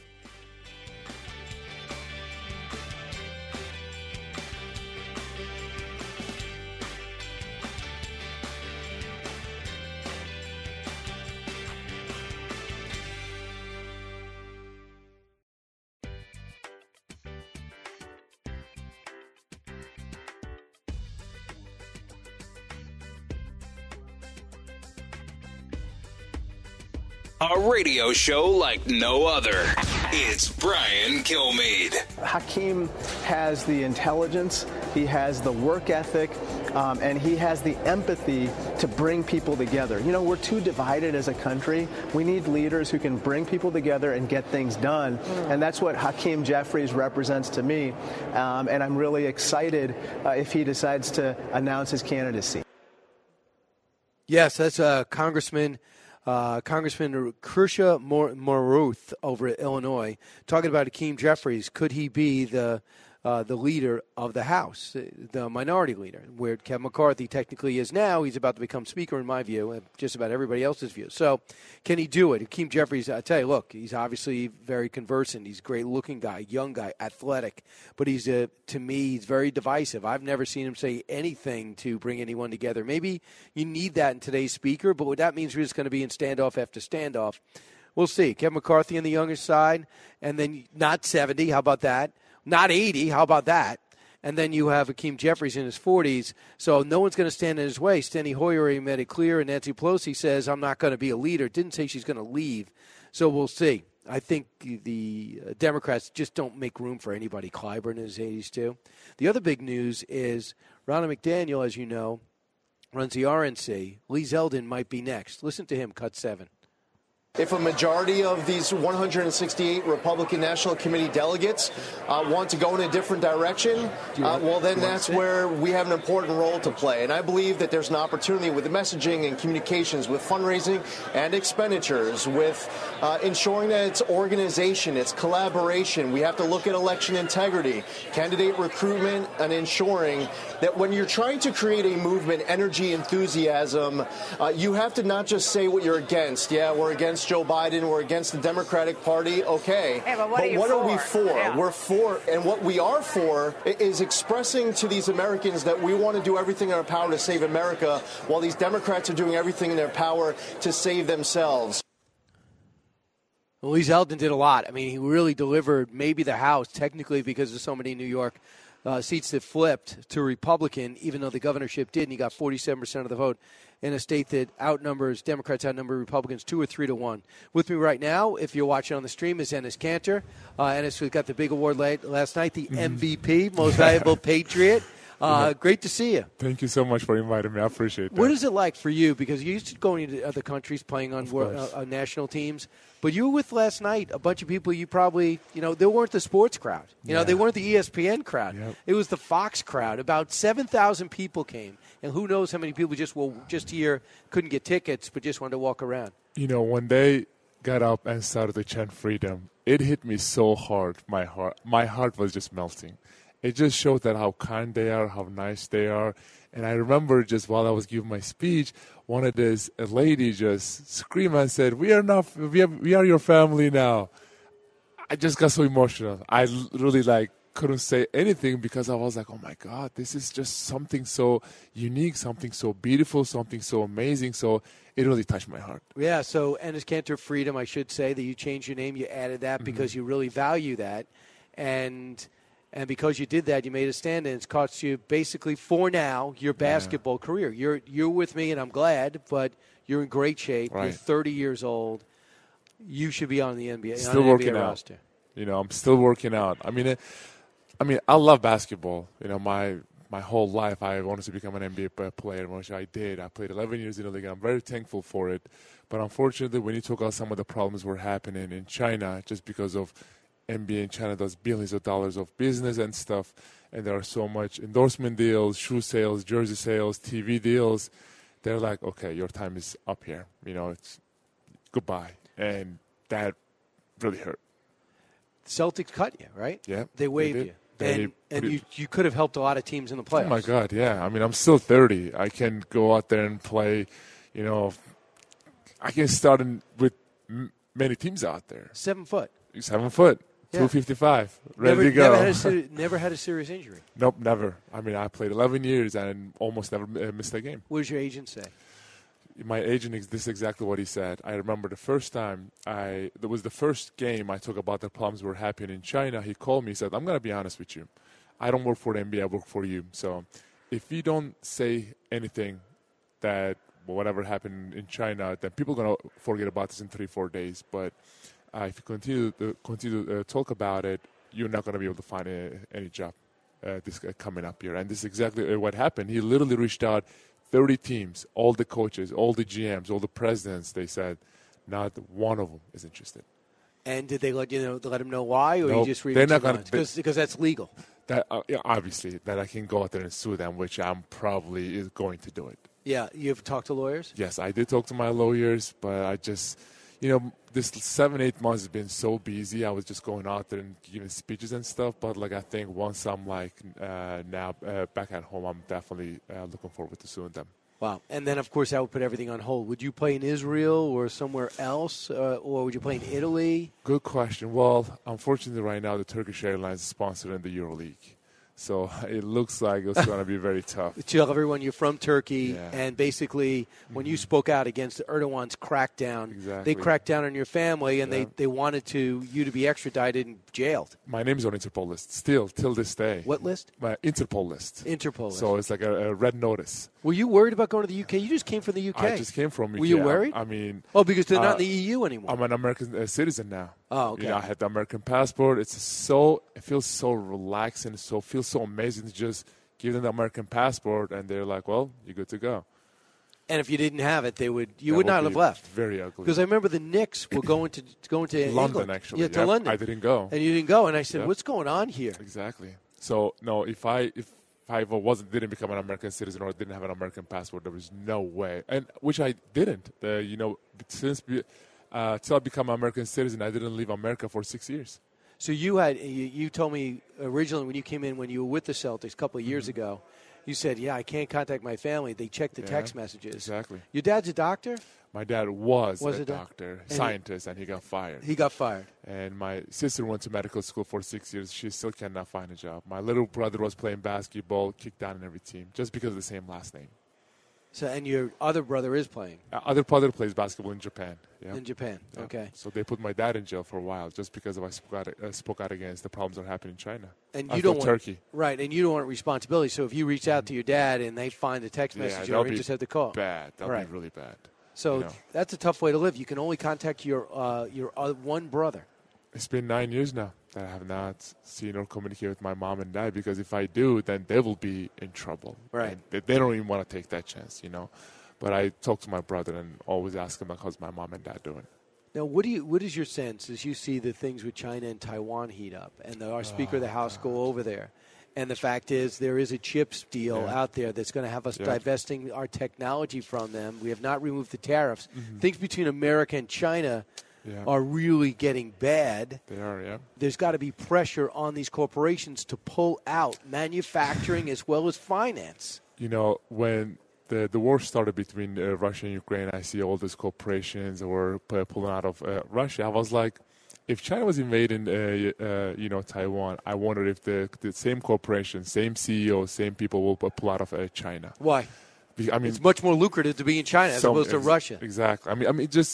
I just have seen the hypocrisy of the NBA and Wall Street and academias and big techs and stuff. It just kills me inside. So, Enes Kanter Freedom's with us. So, when you're watching the Black Lives Riots, and when you watch, because they say the inequity of race in America, and when you're seeing the All-Star Game getting pulled out of Atlanta because they don't like the election law, it goes to another place. No one paid the price for that. We're going to take ethical stance. But then you sit there and go, wait a second. You know the Uyghurs are being enslaved. Exactly. They happen to be Muslim, too. And there's such a fear in this country of Muslim hate because of 9/11. Everyone's very vigilant about it. Yeah. But we've turned our backs on the Muslim Uyghurs, and we're still dealing with an increasingly oppressive new president of China. When the players were standing up about what was happening in America, from the first moment I knew that they're only doing it for their own PR, because they know that they're not going to lose any kind of endorsement deals, they're not going to lose any kind of contracts or shoe sales or jersey sales, but they know as soon as they stand up that the things are happening in China, they will be cut from the NBA immediately. But when you look at China right now, there are 3-4 million Muslim ethnic groups called Uyghurs in concentration camps getting tortured and raped every day. So I just couldn't sleep at night while my Muslim brothers and sisters were getting destroyed and killed on the other side of the world. And I just, I was like, this is bigger than basketball. And also, don't they have to give up their religion? They do. Yeah, China pressured them so much. And there's been so much, the reports out there, which is, rape, organ harvesting, and surveillance cameras, forced sterilization and abortion. It's very unfortunate. Yeah, I would say very unfortunate. So last night, the Patriot Awards took place. The first honoree was Enes, and I was one of the people that they gave you the award. Here's a portion of his speech. By the way, nothing written down, just off the top of his head. Cut 28. The last 8-9 months has been very lonely. When you talk about some of the problems that were happening in China, and unfortunately, the organization that I played in, it was a very tough times. That's what I will say. That's what I will live with it. But the people that I call my brothers, I'm referring to my teammates. I had hundreds of teammates. I played 11 years in the league. I told them, this is bigger than basketball. This is bigger than NBA. This is bigger than ourselves. While we are dribbling a basketball in this country, on the other side of the world, people are losing their lives, losing their homes, and losing their loved ones. Yeah. So we have to stand up for those innocent people. And just your former teammates and all the teams you've been on, the All-Star teams. I'm so disappointed in them. You know, I remember the first time I started to talk about the problems that are happening in China, you know, they knew what's going on. I even told them, like, listen, just join me. We can create this movement together. They said, listen, we love you. I think what you're doing is so amazing. We support you, but we just cannot do it out loud. I asked them why. They said, well, we have shoe deals, endorsement deals. We want to get another contract. I asked them one simple question. I was like, put yourself in their shoes. If your mother, if your daughter was getting tortured and raped every day, would you still pick money and business over your morals, values, and principles? No answer. But you also did something on your sneakers. I did. Talk about that. Well, when I was a kid, I remember whenever I watched an NBA game, the first thing I was looking at was the shoes, you know. And then the next day I was waking up, I was like, Dad, please buy those shoes for me. So I wanted to reach out to these artists around the world who've been oppressed by their government and created this, you know, non-slave labor shoes and put all the struggles on the shoes and go out there and play. So, because there was no rule against it. During the NBA bubble, all the players were putting on their shoes, Black Lives Matter, you know, I Can't Breathe, and George Floyd, and all that stuff. Yeah. So I'm like, there's no rule against it. And now, whenever I put free Tibet, free Uyghurs, free Hong Kong, stand with Taiwan, it becomes a problem. And first game I remember was Madison Square Garden. 2 gentlemen from the NBA came to me and said, take your shoes off, or you're going to get banned. Who said that? The Knicks? The Madison people Square who Garden works official? the people who works at the Celtics. I mean, they're the equipment managers. And I was just shocked. I'm like, what are you talking about? I looked at the rule book. There is no rule against it. They said, well, you've been getting so much attention, pressure from the internationally. It was from China. And in a halftime, all Celtics games are banned in China. I was like, well, that clearly shows my point. Yeah. That clearly shows the censorship and the dictatorship. And that game I played 0 minutes, which I played every game before that. Somehow they didn't want me to play that game. So you talked to your coach? I did. And he was just telling me about, well, it's this issue, it's that issue, but he never, I mean, all the players came to me and said, listen, man, you keep wearing those shoes, you're not going to play basketball again. So what do you want? I was like, I'm wearing the shoes. So. And you had a few different designs, didn't you? One I did. Free Tibet. Free Tibet, free Hong Kong, stand with Taiwan, free Uyghurs, stop organ harvesting, surveillance cameras. So I really wanted to expose the Chinese government for what they're doing wrong. You know, always, because I mean, it was just everybody was scared. Everybody talks about all the problems that were happening in the world, but when it comes to one specific topic, China, they're silent. Because it's money. Exactly. Right. And exactly. there's no hell to pay for putting down America right now. You know, I was very confused before this COVID. All the NBA players, whenever their season was over, before they go to vacation with their family, they were going to China. I was like, why are these people going to China? Why all my teammates all of a sudden just going to China to do a basketball camp? Yeah. But now I know. They go there, they try to come close with the government, and they want to do some kind of businesses and try to get endorsement deals. I'm like, this is crazy. Right. They don't need to teach Chinese kids to play basketball. By the way, they're not getting it. I mean, is China any good? Yeah. I mean, no, aren't they terrible? They're terrible. Yeah. Then they want to be great in soccer too. They're terrible in soccer. They're now one. I guess I don't think there's any Chinese player in the league. Yeah, I know. Yeah. I don't think so. Japan put some players in there. Japan does, yes. Were you a good soccer player? I am actually. I wanted to be a soccer player when I was growing up. And you just kept growing? And I just kept growing. I'm like, you know what? I'm too tall and too slow for this game. Right. So I'm just going to – I switched to basketball. Center back? Yes, of course, yeah. No kidding. All right, and we have a few more minutes to Enes Kanter Freedom. He's got a few minutes for us because the NBA does not have him on a roster, and he is the reigning MVP, most valuable Patriot, 2022. Don't move. You listen to the Brian Kilmeade Show. Coming to you on a need-to-know basis because, man, do you need to know. It's Brian Kilmeade.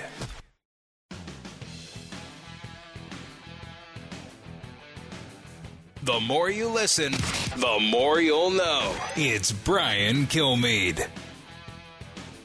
The last thing I'm going to say, I promise you, I talk about the problems that were happening in Turkey. Last time I saw my family was 9 years ago.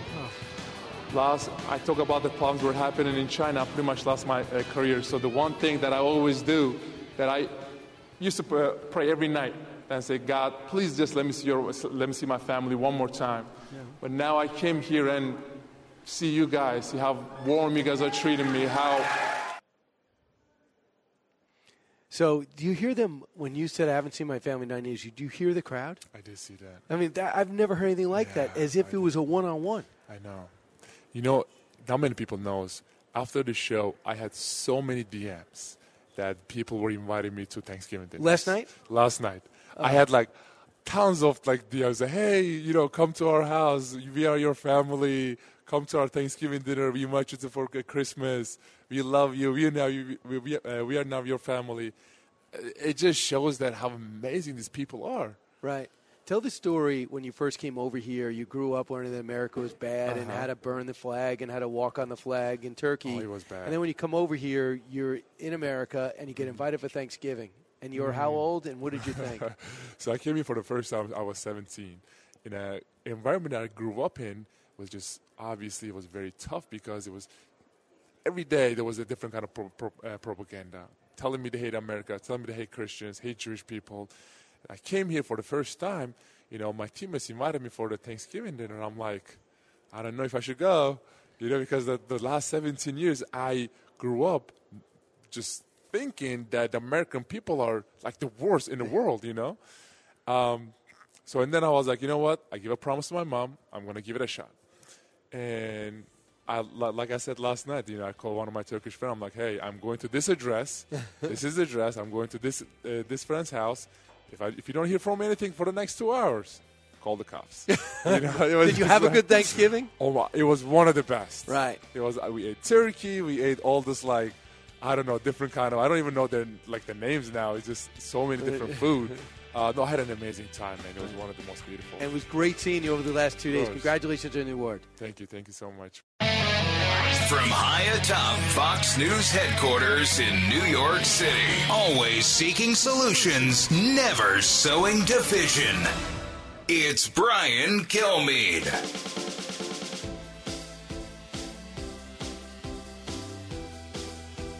Well, that was rude but appropriate. That is Greg Gutfeld, still full-time employee at Fox, number one on late night. But let's be honest, he's not going against Carson. Am I right, Dave Rubin? So we're going to be on Gutfeld. Dave's our guest. Yeah. Unless you storm out, you're our guest. I'm trying to think who else. Oh, yeah, we also have Mayor Francis Suarez. He's calling in. He's not going to come in, right, Elson? Then Dave Rubin's here. Dave, you and I have just been informed. I have a source that says we're both on the panel. We're both on the panel. I mean, Gutfeld has no chance tonight. Right. It could end like the you even need a third? Number one in late night could all come crashing down. Should we tell Tyrus to sleep in? That's Dave. You do it. Just gonna, I've gotten into some fights with Tyrus on the side. Right. I'm done with that. But the fact that I'm wearing this headset right now and my hair is going to be lower when we do Gutfeld, because there's nothing you can do. Once it's been sprayed and then you put one of these things on. I know. I mean, that is why I wear the ear clips. But for some reason, Allison has just ignored all my requests. Oh, because I wanted the microphone. I could have had a microphone, an old-fashioned microphone. We'll see. All right, I don't want to start. Someone's going to get fired. Let's focus on positivity. All right, so let's get to the big three. Yeah. Now with the stories you need to know, it's Brian's Big Three. Sponsored by Crunch Fitness. Interested in owning your own business in a growing $30 billion industry? Check out Crunch Fitness at crunch.com. Number 3. The very people who should have been covering and regulating and reining in FTX were instead profiting from the scam. From the news media to the chairman of the Securities and Exchange Commission, the SEC commissioner himself. That is Tucker Carlson. FTX crypto might be unfamiliar to you, but scams by the alleged rich, which include the famous, are anything but new. The damage, the fallout, and how much, I hope these fraudsters pay the price this time. Number 2. Our investigation is about Joe Biden. And we already have evidence that would point that Joe Biden was involved with Hunter Biden on his deal. So we want the bank records, and that's our focus. There you go. James Comer already springing into action with other Republicans. Finally, a spotlight on Biden's business ethics and what it has meant for his policies. We'll discuss it. Number 1.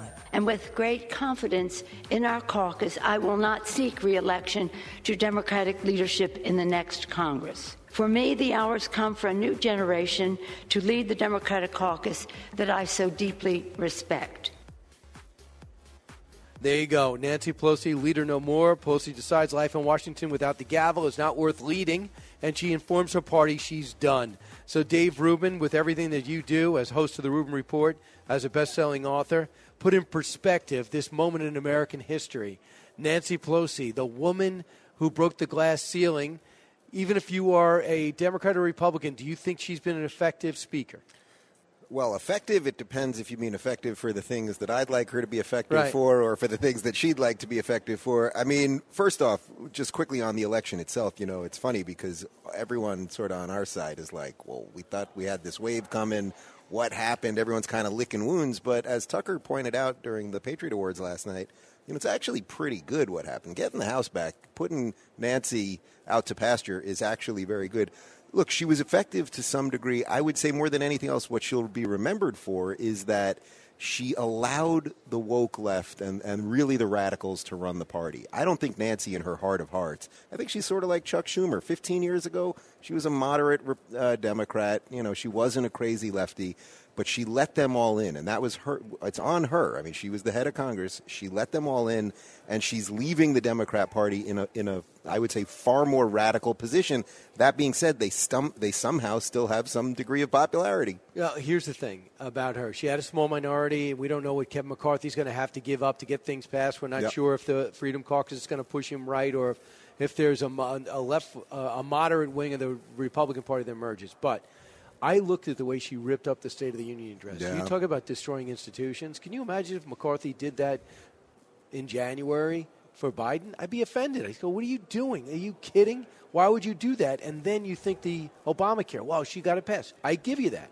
They also lost the House, 63 seats. It's never been solvent. It's never lived up to the hype that they claim, keep your doctor and all these other things. Mm-hmm. It's got to be severely supplemented.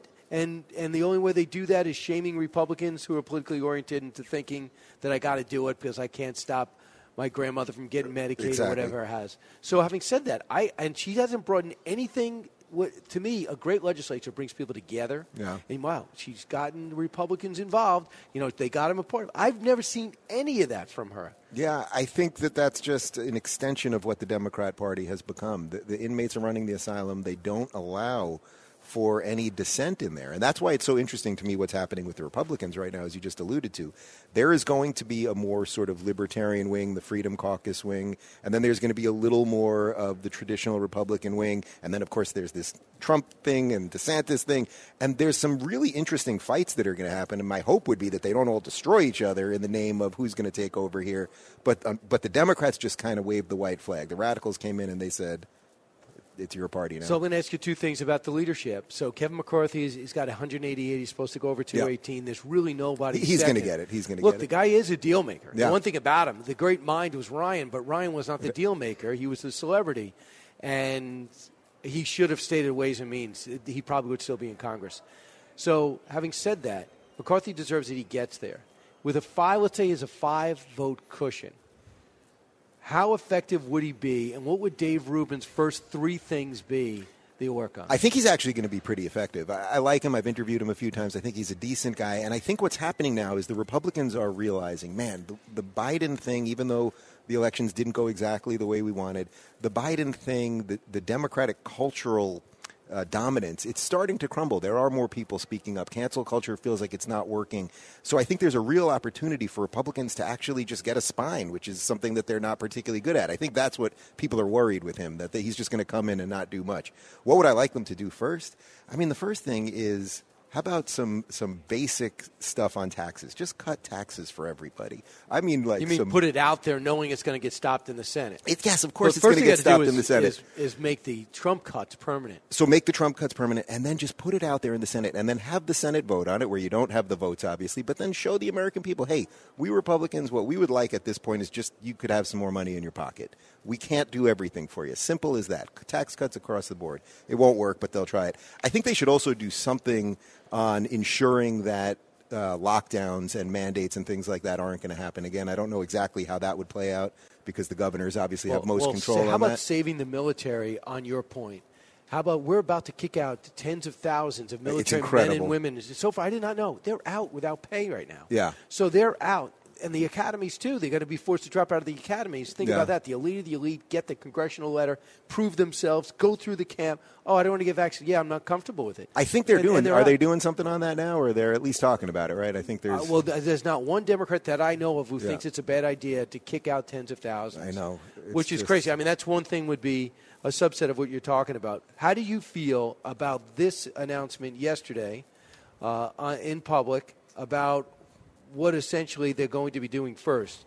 Jim Jordan came out and says, we're looking at the FBI and we're looking at the Biden family. Cut 14. When is the FBI going to quit interfering with elections? 2016, they spied on President Trump's campaign. 2018, it was the Mueller investigation. 2020, they suppressed information about the Hunter Biden story. 2022, they raided the president's home 91 days before an election. Maybe it'd be nice if the FBI and the Justice Department just stayed out of it and let we the people decide who we think should represent us, who we think should lead us. That's supposed to be how America works. So this is the focus on the Judiciary Committee, the political nature at the Justice Department, and the linkage now to what was happening with the Hunter Biden story, again, just 15 days before we have a presidential election. So Jim Jordan made it clear, like James Comer, we're going after these investigations. I saw Brett Baer last night. He said, really, is this the first thing you want to do? What does Dave Rubin say? You know, I actually think it's okay. I get why you might think, no, they should do something a little more tangible, like tax cuts, that sort of thing. But I think people are really feeling like our institutions are rotted from the core and from the inside. And even now we're finding out that the docks at Mar-a-Lago were basically nothing and all of these things. And I think people are just like, wait a minute. If we can't trust elections, if we feel like the system is completely broken, then what's the point of voting? And I think we have to start getting back to some level of competency.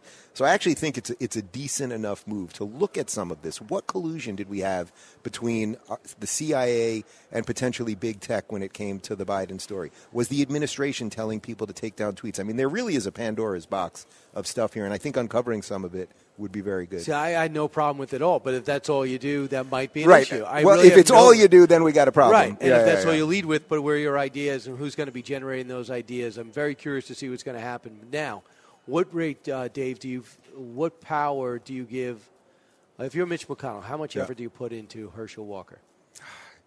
You got to try, right? You got to try, even if it's just optics. I mean, it's not going to look good for Walker. You think he's losing? Well, look, without Kemp on the top of the ticket, I just think he's going to lose a certain amount of votes, and the Democrats figure out a way to win these close, delayed elections. They just do. You got to give the devil his due. They always figure out a way to pull it out. So without Kemp giving him a little extra buffer, the way, say, DeSantis helped Rubio here in Florida, Rubio won by a massive landslide. He was going to win, but I think it was a large part because of the DeSantis wave. I think you have to go all in, right? What would your excuse be? If you're McConnell, what's your honest excuse? I'll keep my money for a rainy day. Yeah, but I think people have had it with that, and Trump will wreck him if he doesn't put more in, and Trump should be doing everyone should be in on this, right? See, I would think this. I think that Warnock made it clear first day, personal. He went right after. He's a bad guy. He's in this. He's lying about, okay, you've gone personal. He stayed out of it because he's got such a dicey personal past. Mm-hmm. Let everybody else, super PACs, do it. So for Herschel, I would get his opposition research and roll with it. I would say he's been saying a lot of the same things they did during the general. Change it. Give me another wrinkle. Number two, you got a libertarian with 2%. Yeah. So you need that 2%. That'll be enough. And the other thing is Kemp's Get Out the Vote campaign, the way they targeted, knocked on doors. They said it's fantastic. McConnell, I don't know why, he had to write the check to get it to Herschel. So Herschel's team's got it, and McConnell will run it. So I just think that there are some strategies involved to maybe make the difference. And maybe does Georgia want to, again, give additional power to Democrats? Right. Isn't it interesting that Georgia makes the right decision pretty clearly with Kemp this time, right? I mean, it wasn't that close. He earned it. He absolutely earned it. But then they can't see the Senate situation clearly. I mean, Warnock is a radical leftist. I'm sure you've seen some of the videos of him preaching. Yeah. And where he's talking about getting rid of whiteness and the worship of whiteness that America has. These are evil. That's why I'm reluctant to criticize. These are bad ideas that would be considered racist if it was coming out of anyone on the right, and for some reason it's lauded on the left. Yeah, I want to bring to another exchange that took place with Christopher Wray about Hunter Biden with Senator Ron Johnson. Sadly, he will not be chairman. Cut 15. Have you read Senator Grassley's and my report on Hunter Biden's corruption? issued in September of 2020 and November of 2020. Have you read those reports? I have had a chance to look at it. Do you see any sign of Russian disinformation in those reports?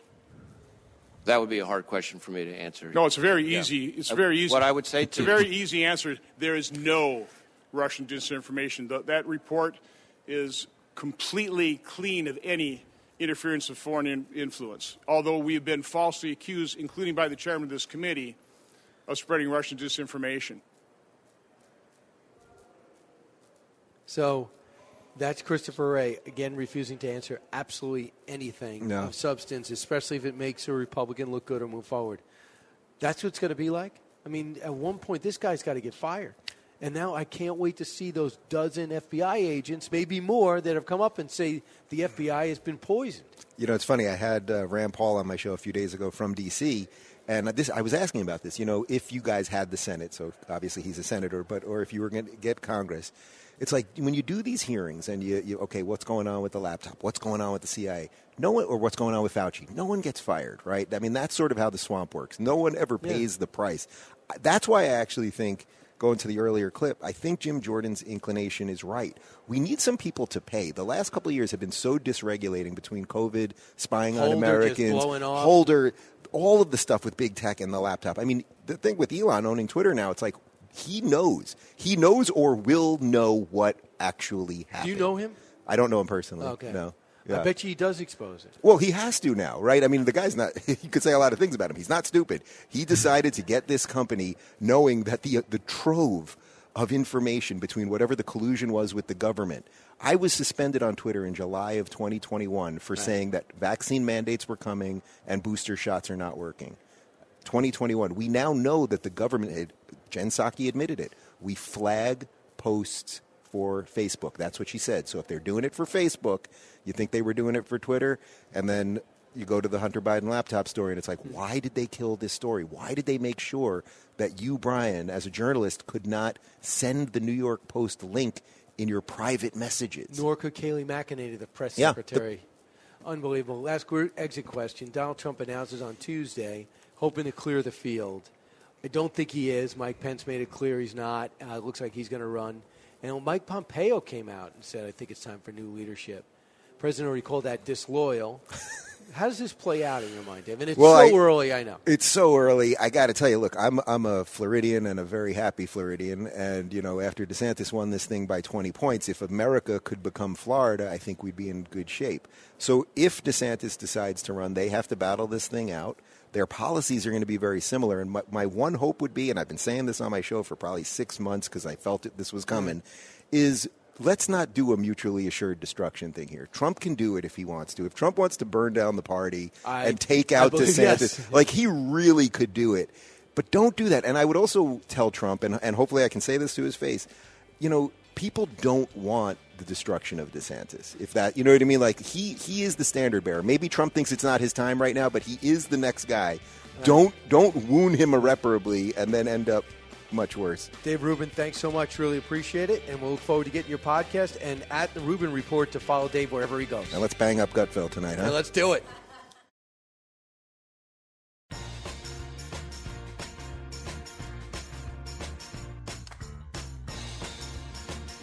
If you're interested in it, Brian's talking about it. You're with Brian Kilmeade. The bill before us will certainly do some good.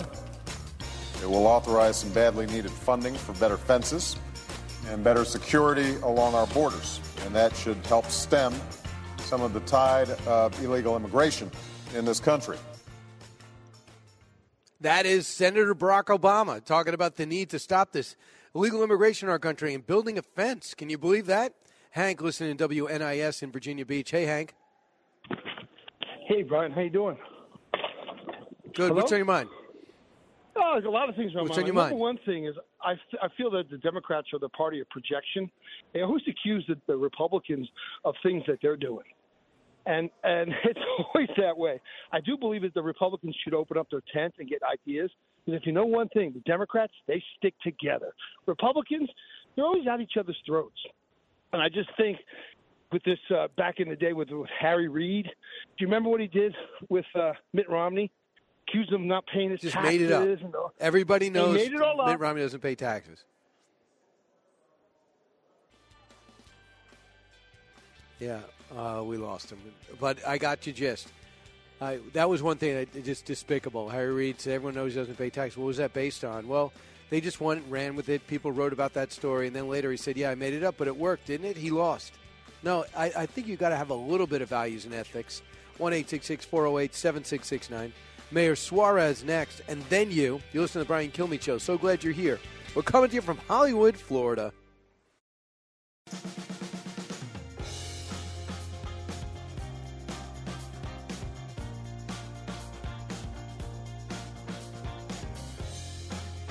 Radio that makes you think. This is the Brian Kilmeade Show. We just finished this election, okay? People just need to chill out a little bit on some of this stuff. I mean, seriously, we just ran an election.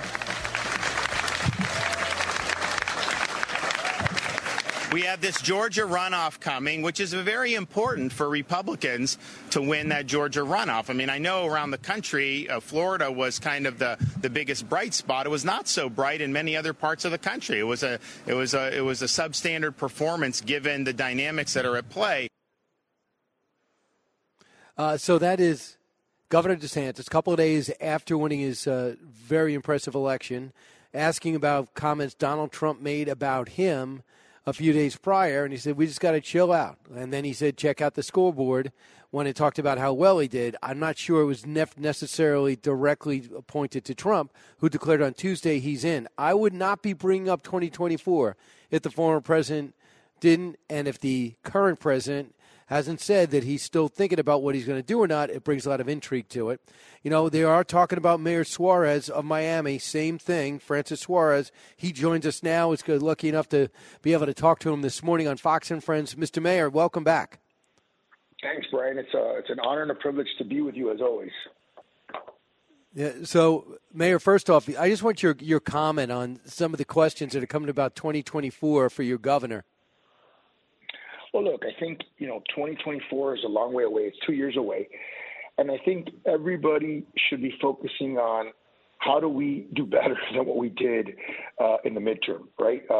Everyone acknowledges that we underperformed in the midterms. I think everyone acknowledges that we overperformed with Hispanics in Florida, specifically in Miami, where we saw us reverse a 6-year trend where we lost Miami-Dade County to the Democrats by 30 points when Hillary ran against the former president.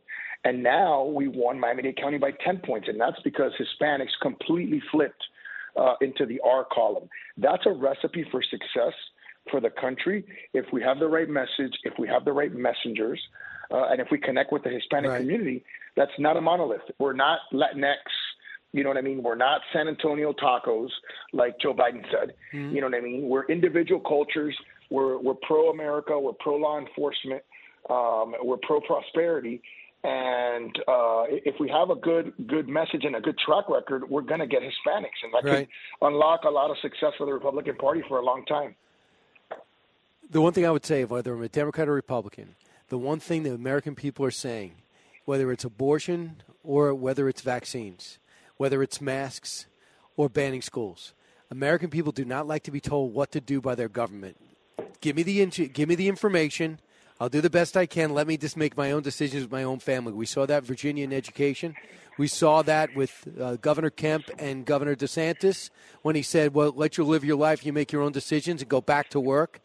Do you agree with that? Totally. And abortion, people want to make their own decisions. They don't want the government getting involved locally or nationally.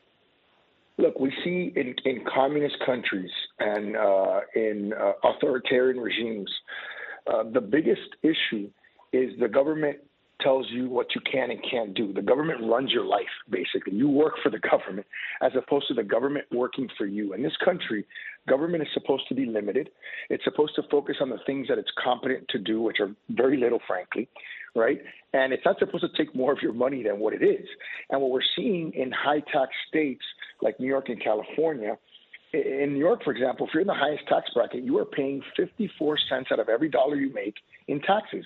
That means you're taking home 46 cents. That's not even a majority of the money that you make, which is crazy. I mean, that is borderline communism. It's borderline communism. So, we can't take that kind of excess government intervention or government as solver of all problems and extend that into the cultural context, because it's going to create the same kind of problems. So, Mayor, for you personally, what you've seen in Miami is a lot of people moving in. Do you worry about what happened in Texas and to a degree in certain, maybe Florida, where people come in from other states because they ruin them and they try to ruin your state, whether they know it or not, by demanding certain things that they left? Like when you hear there's a whole group moving in from San Francisco or Los Angeles or New York City, do you say to yourself, what are you going to be up to when you get here? Yeah. Look, that was a big concern prior to the midterm, and I kept telling people, I said, look, my parents were exiled from their country of birth, which was Cuba, and there's nobody getting in a boat and trying to go back to Cuba, right? Nobody wants to reformulate the Cuba model in Miami. And the same way, because of the trauma that we all felt, right? So the same way that, Cuban exiles were traumatized by their experience, I felt that people that were going to be coming to Miami from New York, Chicago, San Francisco, Silicon Valley would be similarly traumatized and would not want to try the same failed policies that essentially pushed them out of their city of origin. And it turned out to be correct. I mean, when you look at our registration numbers in Florida, when you look at the performance of voters in Miami-Dade County, it's proof positive that the people who came were people who believed in our policies, right? And it's funny because I remember I was watching, I think, Fox the night of the election, and I think some of the commentators were actually saying that Lee Zeldin could have potentially won in New York had a bunch of Republican New Yorkers not come to Miami and voted Republican. So, it's actually kind of funny to see that. But it's tragic for New York, but it's interesting for Miami. Look, I think our message is simple. Our formula for success is simple. We keep taxes low because we believe that money is better spent in your pockets than in government's. Because of that, I lowered taxes to the lowest rate in our history. We've never had a lower tax rate in Miami than we do now. We grew 12%. That's the second most growth ever, right? So when you lower taxes, you grow. People want to invest. People want to come here. Then with the extra resources that we've had from our growth, we invested it in policing, in keeping people safe. So when you talk about, the sort of defund police movement across the country, that's ridiculous. Being pro-police was never partisan. It was never a partisan issue. And now the Democrats made it partisan. And, you see the disastrous consequences of no bail, of not arresting people who are quote unquote petty criminals. You see the impact on industry where, major chains don't want to locate in certain cities because they're taking huge losses. And then, the third thing we did was we leaned into innovation and creating high-paying jobs. We're number one in the nation in wage growth. We're number one in tech job growth. We were named the most important city in America. We're number one in foreign direct investment. So, we're leading the nation in all these categories and bringing, a couple of $1 trillion of assets under managed companies to Miami just in the last 24 months. So what bothers you about the party? We watched Rick Scott and Mitch McConnell. I know you're head of the mayors, and you can watch this with interest. But you see Mitch McConnell and Rick Scott were not working together, not financing certain. Mitch McConnell picking and choosing who he was going to finance and support, and you saw the result. What is your take on your party right now? I think my take, Brian, is we spend 80% of the time arguing about the 20% of the things that we don't agree on, instead of focusing on the things that we do agree on and focusing and being laser focused on our message, right? This message that we've talked about today of limited government, that's a true conservative principle. This focus on safety, right? Crime was a huge issue in the midterms. Government getting out of your life. And then, look, both parties need to focus on creating prosperity, not government prosperity, right? Not prosperity through more government, through more taxes, but prosperity through creating the conditions to allow us to be competitive. The world is changing so fast, so dramatically. And if you look at different parts of the world, they're investing in their future. And we are just completely, sort of incoherent. We don't have a strategy. We don't have a vision. We're floundering around the world. Our hemispheres in chaos, and so we're just failing at every level. I want to bring another area of expertise is Bitcoin. We know that's how you take your salary. Here's what Tucker Carlson said last night, cut 20. The story of the FTX implosion is bigger even than the global recession it may cause. It is the story of the complete and utter corruption of the people who run our country. The very people who should have been covering and regulating and reining in FTX and its 30-year-old founder, Sam Bankman-Fried, were instead profiting from the scam. Not just a few of them, nearly all of them. From the news media, paid off by Sam Bankman-Fried, to the leadership of the Democratic Party, also paid off by Sam Bankman-Fried, to the chairman of the Securities and Exchange Commission, the SEC commissioner himself, Gary Gensler. They all knew that FTX was not a real company and that Sam Bankman-Fried was a fraud.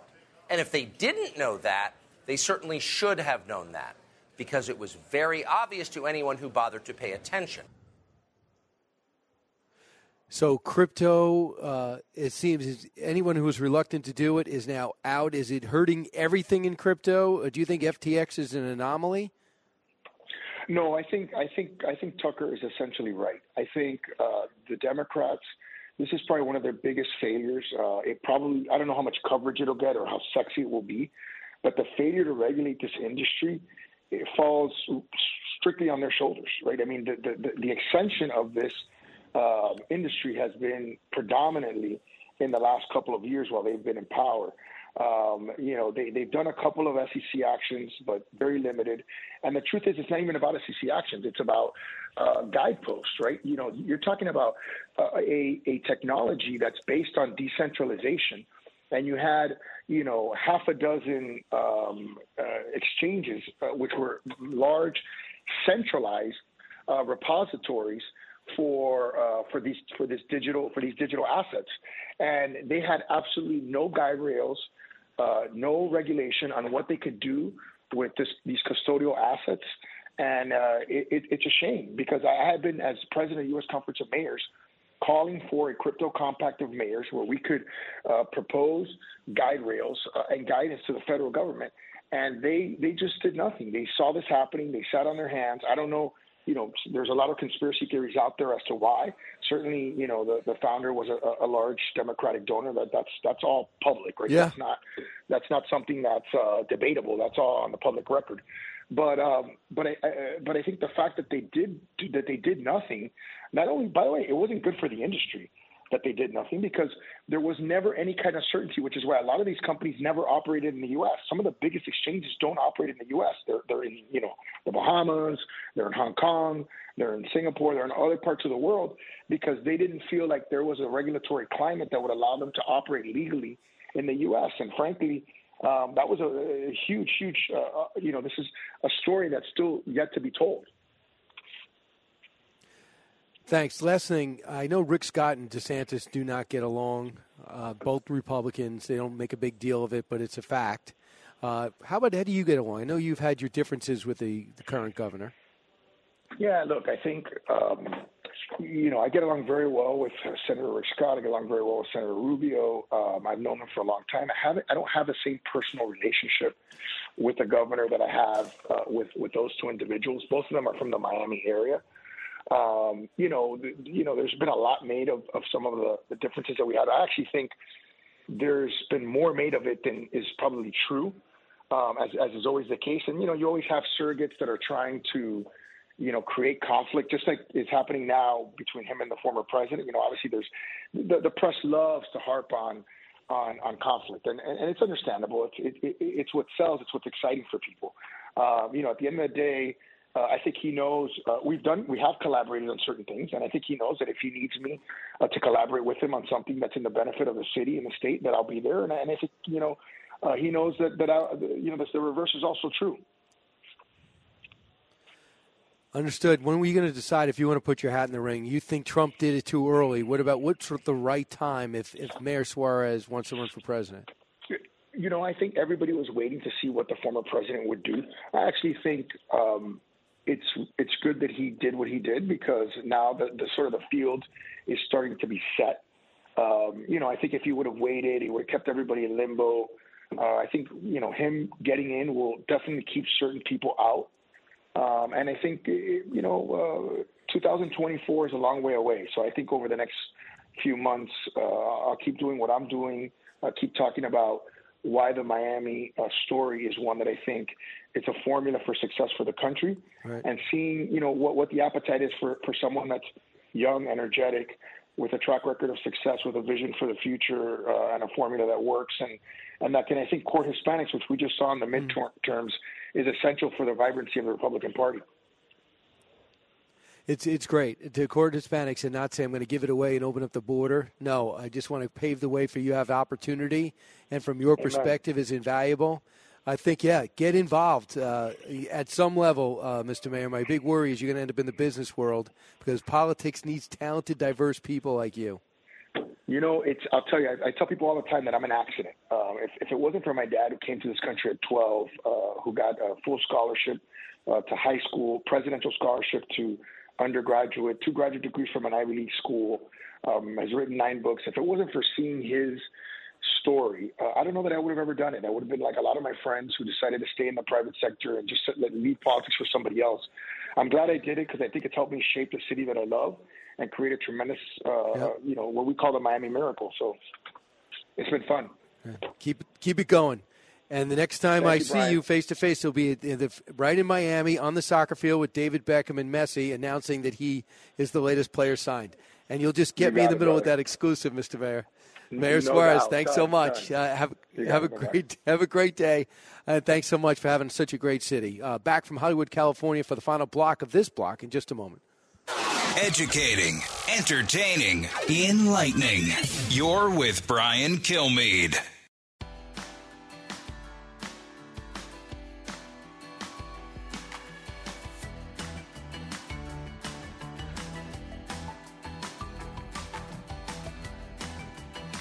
Breaking news, unique opinions. Hear it all on the Brian Kilmeade Show.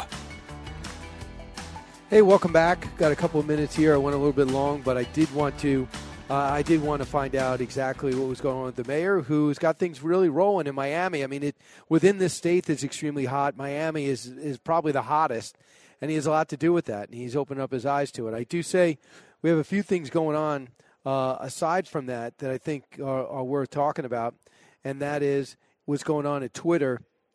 They added like 45,000, and that's nothing. Tommy Lauren has over 100,000 new followers on Twitter. Elon Musk is blowing it up. Put this out to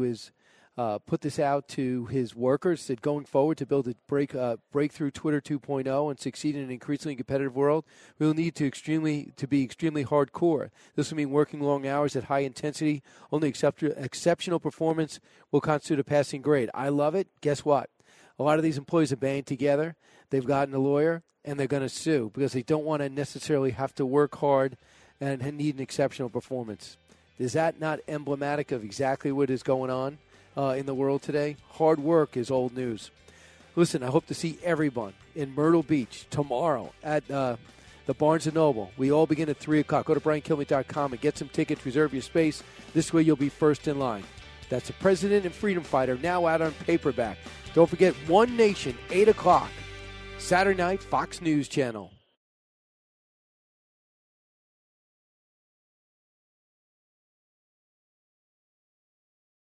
From the Fox News Podcasts Network. Hey there, it's me, Kennedy. Make sure to check out my podcast, Kennedy Saves the World. It is 5 days a week, every week. Download and listen at foxnewspodcast.com or wherever you listen to your favorite podcast. Listen to the show ad-free on Fox News Podcast Plus, on Apple Podcast, Amazon Music with your Prime membership, or subscribe wherever you get your podcasts.